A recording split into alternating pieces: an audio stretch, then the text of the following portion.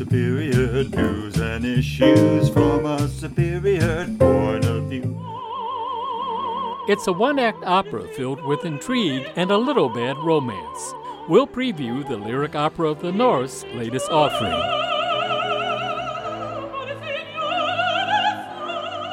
But first, the new house plans we had so long, I guess we'll gather dust another year. have you been hit by skyrocketing housing prices? One of my buyers I worked with for 2 years, and it was only through a private sale that we were able to make it happen. Realtors from our area share home prices and who's buying them. We're well aware of we're calling climate migration, but it's more than just that. It's people who want to telework. Life has its little ups and downs. Welcome to Simply Superior. I'm Robin Washington. Are you a homeowner who's gotten an email or social media advertisement urging you to look at the value of your house to consider selling it? If so, you may have been mildly surprised or even shocked to see how much it's worth, certainly compared to before the pandemic.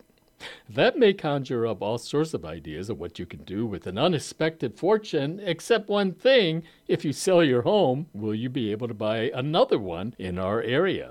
And who exactly is shelling out the big bucks for what used to be fairly inexpensive properties in the greater Twin Ports, and are they pricing out locals? Joining us to talk about it are two representatives from the trade group Lake Superior Area Realtors, Gabe Walsh, the Chief Executive Officer, who's speaking with us from Duluth, and Jenna Gallagher, the immediate past president of the group, who joins us from Bayfield. Welcome to Simply Superior, Gabe and Jenna. Awesome, Robin. Thanks a lot for having us today. Thanks, Robin. So, first of all, is it my imagination or are housing values skyrocketing? And what do the data say? Yeah, Robin, once again, thanks for having us. And this is something that a lot of places across the country are having these conversations right now. So it's certainly not unique to our region. Just to tell you a little bit about what we do here. So we are the Lake Superior Area Realtors. We serve about 800 real estate professionals throughout the Twin Ports and surrounding region. In Wisconsin, we cover areas such as Ashland County, Bayfield County, Burnett, Douglas, Sawyer, Washburn, Iron. And then on the Minnesota side, we have realtors in Aitkin, Carlton, Cook, Lake, Pine, St. Louis. So geographically covering a pretty big territory. But yeah, we're definitely seeing price appreciation in our Duluth market. We're seeing price appreciation in our Superior markets. We're seeing it throughout kind of our region at large. So what you were discussing, certainly we have data that's backing that up. And who's buying them at these prices? We had a show about climate refugees recently, a new term that we're all getting used to, which touched on people moving to the area from places like California, escaping the wildfires. And they're bringing their California incomes with them because now, since the pandemic, they can work remotely. So are you seeing that playing out? Yeah, I definitely think there is some truth to that. As of today, we don't have like a shared database or anything as far as like where our buyers are coming from. That's not something that we track directly, but I can say from my personal experience, we are definitely seeing some buyers from California, Colorado, Texas has been a big one over the recent years. And I mean, there's buyers coming from closer by too, from Chicago, just wanting to get out of the bigger metro cities where they can have a little bit more space. As you said, they have that higher income and they're able to take their jobs with them and work remotely. So there definitely is a lot of truth to that. And the Midwest being the sought after location as far as the climate and what we're seeing happening globally. I've heard for decades that, oh, you guys got such a beautiful area. Too bad I don't have a job there, but that's just not an issue anymore. But I don't want to stereotype and suggest it's all a problem of, those outsiders. Are we buying our own houses too? Or? Yeah, I think it's kind of a multi-layered thing to look at, Rob. And I can say from an association, we're well aware of this happening of what we're calling climate migration, but it's more than just that, like you suggested and Jenna said, right? It's people who want to telework. It's people who love Lake Superior, the fresh water supply, the great outdoors, job markets, healthcare jobs, whatever it may be. There's all kinds of reasons that people are coming. That's why, here in Duluth even, we invited Mayor Emily Larson to our association and had about 50 of our members here last week, really just having a discussion with the city about this issue and what the city's doing to make sure we're prepared to develop the requisite amount of housing units that we need. And I know the city's working on this. We're working on this. It's a huge thing that a lot of places around the country are dealing with in terms of just development of housing units. In terms of people coming from our area, from these outside places, I mean, as an association of realtors, it's a beautiful thing, right, that people want to come here. At the same time, we also have to balance that with making sure that people who have lived here a long time are able to find the housing that they need to raise their families and those sorts of things. So again, there's a lot of layers to it that we're looking at. I want to get to that point and elaborate on it, of the city's response to what is a housing shortage in general in Duluth, and of course it's true also in Wisconsin. Again, we are speaking with Gabe Walsh, Chief Executive Officer of Lake Superior Area Realtors, and the group's past president, Jenna Gallagher of Bayfield.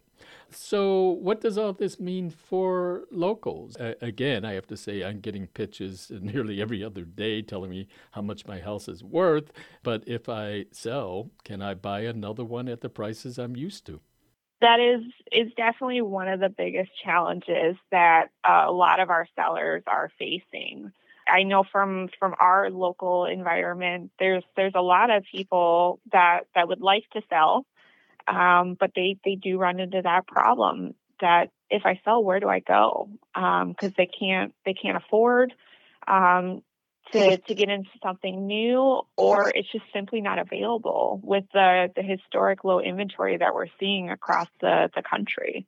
So it's definitely a multifaceted challenge. One of the other things we're seeing too is that even those that have bought here thinking, they're migrating because of climate change and whatever else, they're seeing that there are still a lot of local challenges as far as infrastructure not being there for some areas. I know I have friends that work from home professionally outside of even Hermantown, and you would think that they would have high-speed internet, but it doesn't exist in some of these places where you wouldn't fathom, if you're coming from these bigger areas, that it's not there.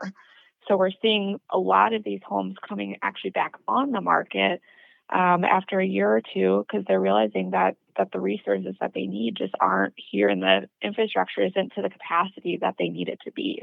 You mean they're shocked to find out that we don't have lattes on every corner? Not the stereotype here, but yes. Yeah. It's definitely an interesting environment. Like you said, a lot of the local people, especially first-time home buyers, that is the biggest challenge. 6 years ago, I used to work with a lot of first-time home buyers, and I find that to be one of the biggest joys in selling real estate is, getting to hand over the keys to someone for their first home and being able to actually realize that joy of home ownership. And we don't see that happening as much anymore because they're getting priced out, or they're stretched to the absolute max of their budget just to get into something to be able to compete with the rest of the market. Mm-hmm. Actually, I was going to bring that up. We spoke with one Duluth new homeowner who told us it took a year to find an affordable house. Is that becoming common? It is becoming very common. One of my buyers I worked with for 2 years. Thankfully, she was in a rental, and it was only through a private sale that we were able to make it happen, because she wouldn't have been able to compete with any of the outside public market. But first-time home buyers are still purchasing. It's not that they're totally out of the market. It's just the stats have maybe changed a little bit on that, but they are still able to purchase. It's just, like I said, it's about being patient. You mentioned inventory and rental. I was just going to get into that too. Gabe, you mentioned working with the city and the city's response to it. We have the ongoing story of the new Duluth apartment development in Lincoln Park that's turning one floor into a boutique hotel to, we're told, the surprise of the city, which was supporting their effort to be apartments only. Is all this interrelated with the home prices affecting housing in general? Yeah, I think if you asked any realtor about anywhere in the country right now if they'd like to have more inventory, I can't imagine there'd be a lot of people who would say, no, we have plenty of inventory. I mean, if you just look at the Wisconsin counties I mentioned that our association serves, if you look at kind of where we were year to date at this point in 2022 versus this year, new listings are down about 26%, even what they were at this same exact time last year. Again, right now, it's kind of that time of year when we look kind of at our picture of history where listings kind of this, as summer approaches, we can probably expect those if history is a good indicator to go up a bit. But, listings are down. Pending sales are down 34% at this time from where they were last year. Closed sales are down 26%. So that's the trend if you look kind of on the Wisconsin side. Same if you look kind of on the Minnesota side. One of the numbers I look at when I look at our stats that I like to pay a lot of attention to, which I think a lot of people should be concerned about, is the Housing Affordability Index. Basically, what that number is showing right now is it's year-to-date at 107 in our Wisconsin area versus 128 at this point last year.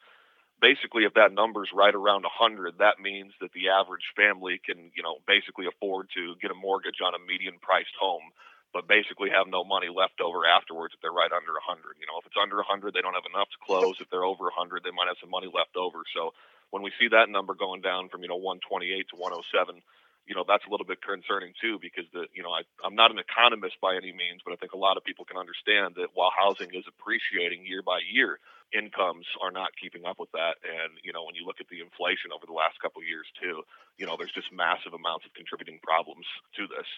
We're speaking with Gabe Warsh, Chief Executive Officer of Lake Superior Area Realtors, and Jenna Gallagher, the group's immediate past president. So, Gabe, what are the stats comparing both on the Wisconsin side and the Minnesota side, the housing prices or values now versus 3 years ago before the pandemic? Well, I will just tell you on our median sales price from Minnesota last year at this time, it was $210,000. This year, we are looking at $239,000. And actually, the number we probably want to pay even closer attention to is the average sales price. This time last year was $245,000. Right now, it's $276,000, and that's all of our Minnesota counties. On the Wisconsin side of counties we serve, average sales price year to date last year at this time $210,000, this year $220,000. And Robin, you might find interesting, I did pull some stats that were very specific to the city of Duluth and stats that were very specific to the city of Superior.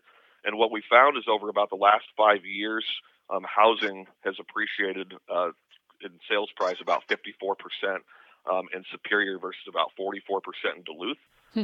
Superior's kind of held its own. It's been a little more consistent increases year to year versus Duluth's biggest increases definitely were around that pandemic COVID time, where the area from 2020 to 2021 saw about a 14.6% appreciation during that period in average sales price. So a lot happening here. I can see. So what do you see for the future? Will this continue, or like mini bubbles, will it burst? Which one of you has a crystal ball? Yeah, we're quiet. Jenna, what do you think? It's like the law is what goes up must come down. It's the environment of our real estate economy. Everything always kind of circles around. It's very cyclical nature. So it will burst at some point. Everything I've seen as far as like our National Association of Realtors, economists, the one difference we're seeing now versus the housing crash of 07, 08 is that we're still seeing a bigger gap in the home equity to loan value. And so we're not going to see the same type of crash. I know a lot of people have been concerned about, inflation and the market's going to come tumbling down again. That's not the case, and not what we're seeing as far as the statistics and everything are telling us. You're referring to how people were underwater back then, that their loan amounts were greater than the value of the house. Right. And part of that, too, is that so many of our purchases, especially these higher value, have been cash buyers. So everything is all compounded by many factors. But I think we are going to start to see some shifting in the near future. When, I can't say for certain, because I don't have that crystal ball, but it will all start to cycle through as it has previously and will continue to do so. Yeah, and I don't have a crystal ball either, Robin. But all I can say is an association act, steps that we're taking, right? Like I told you, we had the mayor here from Duluth. We probably need to be inviting the mayor of the Superior area, to be coming over here and talking to other elected officials in all of our service areas and just having these conversations, right? Because, a lot of this is just the need to increase housing units in a way that's cost effective and it's a way that's affordable. And, that's a very difficult thing to do. If it was easy, we wouldn't have some of the issues we're having right now. But as an association, we're continuing to have those conversations with local officials. We're continuing to see what we can be doing as an association to try to help. Obviously, we're not going to be able to solve it ourselves as a 800 to 1,000 member association, but it's certainly our priority and things we're definitely taking steps to try to move the ball forward to the extent we can. And Jenna, you mentioned working with a family that, it took 2 years to buy a house, besting my example of 1 year. What do you tell a first-time prospective home buyer? How do you, I want to have a positive note here, how do you assure them that it's going to be okay? Everything happens in due time. When I start working with first-time home buyers, we first just make sure we have everything in place. Going through the pre-qualification process, figuring out what their purchasing power is, and being able to and being willing to be patient. I always say that everything works out the way it's supposed to, and it will happen when it's supposed to happen. Figuring out that purchasing power is the biggest challenge. I often make the reference of wanting to buy champagne on a beer budget. And we have to be realistic about where we're at. And there will be something out there. You just got to be patient and find a realtor that's really willing to go to bat for you. Because it's going to make all the difference in the world. And again, that's kind of insurance, as you pointed out, against the underwater situation we talked about of the crash of 2008. Gabe, what's your advice for people like me getting all those wonderful notices? How much my house is now worth? I'm going to be a billionaire, right? Should I sell this or should I worry about where I'm going to live? Well, I think those are, again, conversations that, Jenna will stick up on this too, is have a conversation with a real estate licensee who's also a realtor, right? That is bound, like our members are, to a code of ethics to always be acting in your best interest. And, have a conversation with them about those notices you're getting. And, hey, should I think about selling? Is this a good time? Would you be willing to come out and do a market analysis of my property to see if there's, any weight to this? Have those conversations with a realtor who can provide you that expert advice and see, what your options are and what might be in your best interest. We've been speaking with Gabe Warsh, Chief Executive Officer of Lake Superior Area Realtors, and Jenna Gallagher, the Lake Superior Area Realtors immediate past president, who is joining us from Bayfield. Thank you both for joining us, Gabe and Jenna. Thanks a lot, Robin. Thanks, Robin. Coming up, an operatic love story with a touch of bad romance.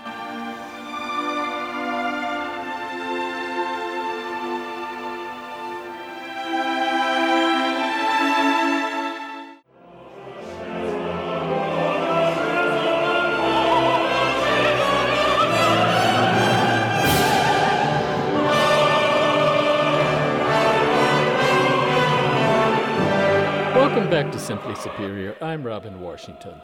So I bet you've heard this story before. A young man is engaged before he heads off to the military. He returns to find his beloved has married someone else, and then, well, I'm not going to tell you and then, because I don't want to ruin it for you, especially since it's an opera in only one act. It's Cavalleria Rusticana by Pietro Mascagni, and it's being performed right here in the Twin Ports at the Marshall Performing Arts Center in Duluth by the Lyric Opera of the North, or you can call them by their affectionate acronym, LOON. And joining me now are Maria Sensi-Seldner, the conductor for the performance, and Michael Fuchs, the choral director. Welcome to Simply Superior, Maria and Michael. Great to be here, Robin. Thanks for having us. So, how did you decide upon this work? And was it your decision, or did someone just say, here's what we're doing, go with it? It was decided on by Sarah Lawrence and Cal Metz, the executive directors of Lyric Opera of the North, as they build out their entire season. They have very clear visions and goals with what they want to do with each season and presenting a variety of works, of styles of opera and that tailor to different audiences. And generally, in every June, they will do a big main stage opera. And this is the one that they chose to put on stage for this year. Maria? Yeah, absolutely. I mean, as far as I'm concerned, I get a call from Sarah asking me to come and be the guest conductor for this opera, so it was well selected at that point. But I believe one of the reasons for choosing it was to feature the amazing chorus that Loon has built, which Michael serves as the chorus master for, and it is a really magnificent chorus here. So how does a one-act opera work? We think of operas as long, right? And at least having one break in the middle or a couple. And I know that sometimes this one is paired with perhaps another one-act opera like Pagliacci, perhaps? Absolutely. Well, I think, the operas can be really any length. And I think that a lot of the older operas were really quite long because they were looking for entertainment to last, a long, lengthy evening. And, this piece actually was written, Mascagni wrote it as part of it was submitted for a competition, which he won. And it became the most famous work of his ever. Nobody really does too many of his other operas anymore, unfortunately. So we tell the whole story in one act. It's not all in one scene. You get several different scenes. There's an intermezzo in the middle that breaks up the piece a bit. It's one of the most beautiful and excerptable for concerts piece of music ever written, I would say. And it just takes you through this whole story in, I think, 80, 70 minutes, just over an hour. Not really too long. Mm-hmm. Yeah, as Maria was saying, it runs about 70 minutes, but there will be about 10 to 15 minutes of pre-concert music, of pre-opera music. That will start at 7 o'clock, so it's not like background music. That will feature some of our chorus singers performing things like Bad Romance and some other contemporary music to kind of set the stage and to bring the audience back in time a little bit with this story that really resonates with in all time periods, to kind of move from the contemporary back to the historical. So all told, I don't think it will feel like necessarily a one act or a short show. It'll feel like a full presentation and a solid 80 to 90 minutes of music and just a wonderful evening of opera. And by Bad Romance, were you referring to a particular work or a particular experience? Particular work, Bad Romance by Lady Gaga. Okay, right. But there's a hint there about the experience of the story there, too. So yeah. I hear the theme resonating. This poor guy goes off and, and who knows, maybe he was playing Lady Gaga while he said it. So a little more of the story without giving everything away. Well, I think that, the operas have been about all kinds of different stories over time, historical stories, but really when we get into the time period of Mascagni was writing, Verismo was very popular. Verismo meaning that it was like a slice of life. And the play that it's based on was by somebody that was a realist writer in Italy at the time. And it's really the story of a village in Sicily.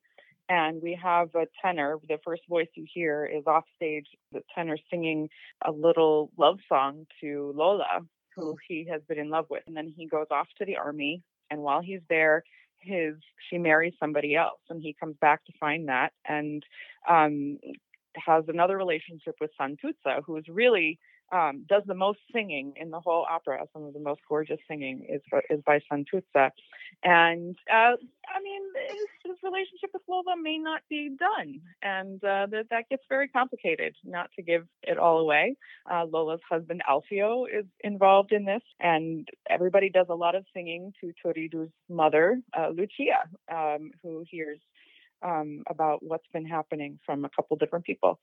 So as you can imagine, it gets kind of a very sticky situation for all involved. Well, I think you set it up great. Without giving it away, Lady Gaga could not do better.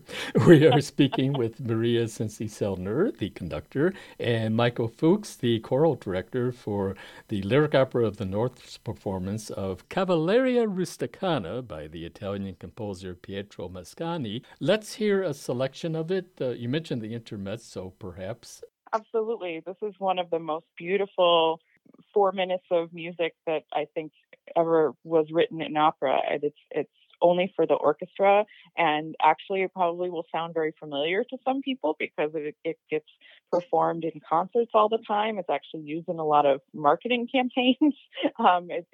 It's a piece I think that people will find familiar, but this is where it's from.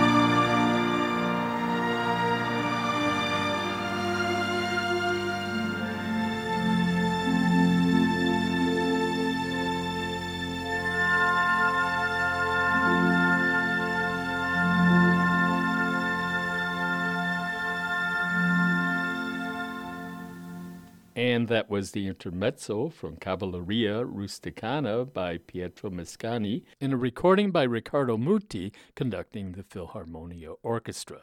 It's being performed by the Lyric Opera of the North a week from today on Friday, June 9th and Sunday, June 11th at the Marshall Performing Arts Center in Duluth. We are speaking with Maria Cincy-Seldner, the conductor for the performance, and Michael Fuchs, the choral director. So, Michael, tell us about some of the choral challenges. Oh, interesting that you say challenges. There are definitely some big moments within the opera, but when I think of it, I don't actually think of it in terms of a lot of challenges. I think that Mascagni sets it out very clearly and very vocally for the choir.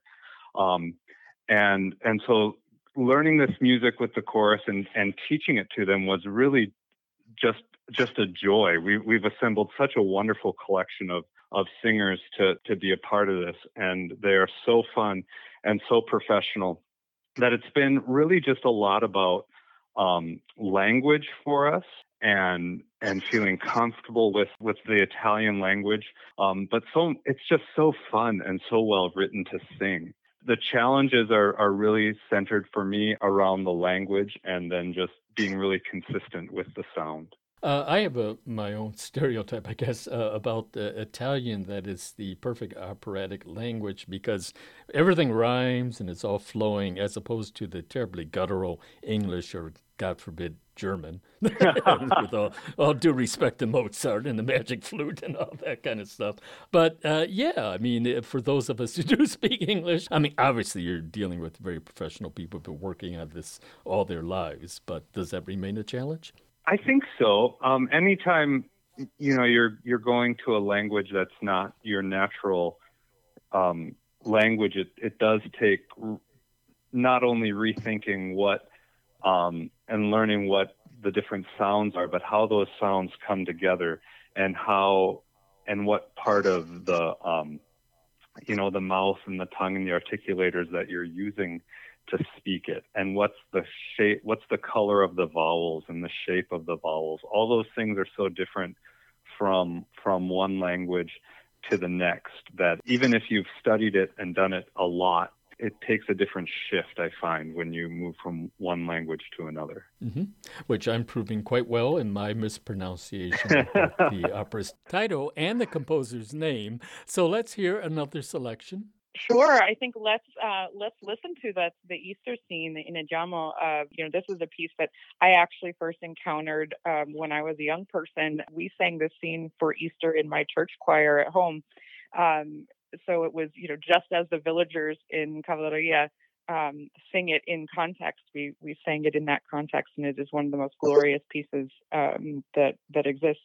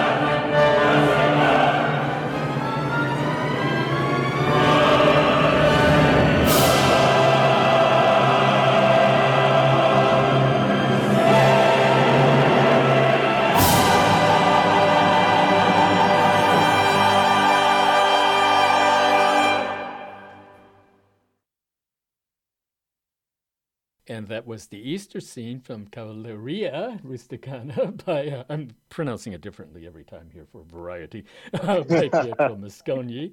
That was a recording by the Royal Opera Chorus. It is being performed live, not a recording, by the Lyric Opera of the North, or Loon, a week from today on Friday, June 9th, and Sunday, June 11th at the Marshall Performing Arts Center in Duluth. So what makes this performance your own? What are you bringing to it differently?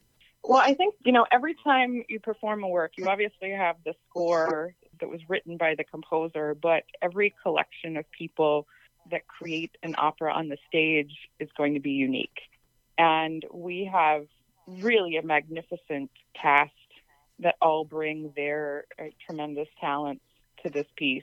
Santuzza is the wonderful Lacey Sauter, who is local but new to Loon audiences, and so that's very exciting.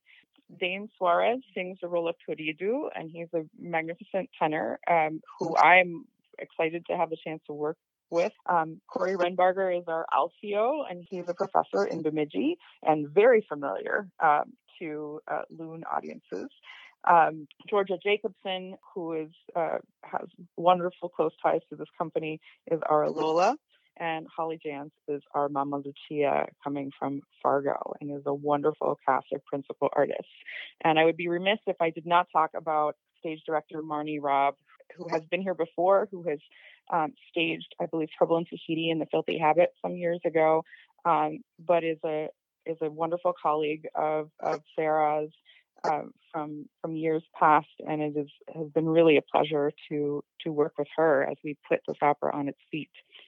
All told, there's nearly 100 people that are working to bring this to the stage, and it will be only for this time. If we ever do it again, it'll be a little bit different. Yeah, I think for me, I find enormous joy and satisfaction empowering the members of the chorus, which is we have about 25 members in the onstage chorus, and then another 10 singers that sing in the backstage chorus or offstage chorus, and just allowing them and providing them with the process to put themselves on stage and to really bring this, as Maria said, this Italian village to life. It's so awesome. We first started rehearsing in the chorus a few weeks ago, and we were doing all these music rehearsals and just really kind of focused on learning that. But then to see everybody's individual character come out in their own acting and their own kind of persona on the stage, while then also singing this glorious music together and singing it so well and so powerfully, is really so rewarding and so wonderful. And it's just thrilling to watch the process. Well, let's hear one more selection to take us out. Michael, would you care to do the introduction? Well, why don't we listen to Santuzza singing Voi lo sapete? Yeah, I think that's a great one. She sings to Mama Lucia, who's Turídu's mother, about what happened, about how things went south for her relationship with Turídu. All right, if that doesn't tease us, nothing will. And since we're previewing with a recording, let's go with one of the greatest, Maria Callas from 1953. We've been speaking with conductor Maria Sensi-Seldner and choral director Michael Fuchs of the Lyric Opera of the North performance of Cavalleria Rusticana by Pietro Mosconi. It will be performed at the Marshall Performing Arts Center in Duluth a week from today, Friday, June 9th, and Sunday, June 11th. Thank you for joining us, Maria and Michael. Thank you. Pleasure. Thank you, Robin.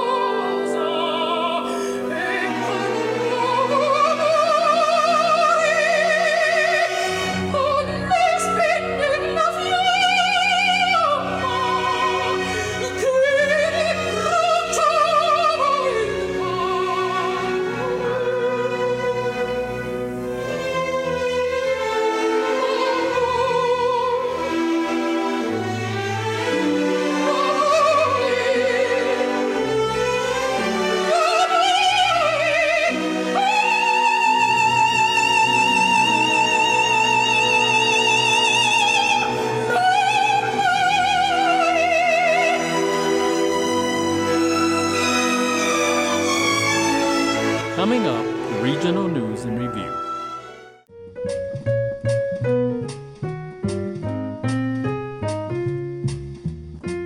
Welcome back to Simply Superior. I'm Robin Washington, and we're joined by Rick Lubbers of the Duluth News Tribune. Hello, Rick. Hello, Robin. And Shalon Monroe, multimedia journalist for WDIO-TV. Hello, Shalon. Hello, Robin.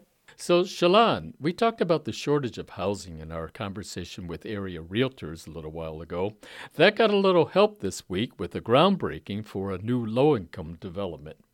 Yes, it did. In Duluth, on the corner of North 6th Avenue East and East 4th Street, One Roof Community Housing and Three Rivers Community Action announced the groundbreaking of the new Brewery Creek Apartments.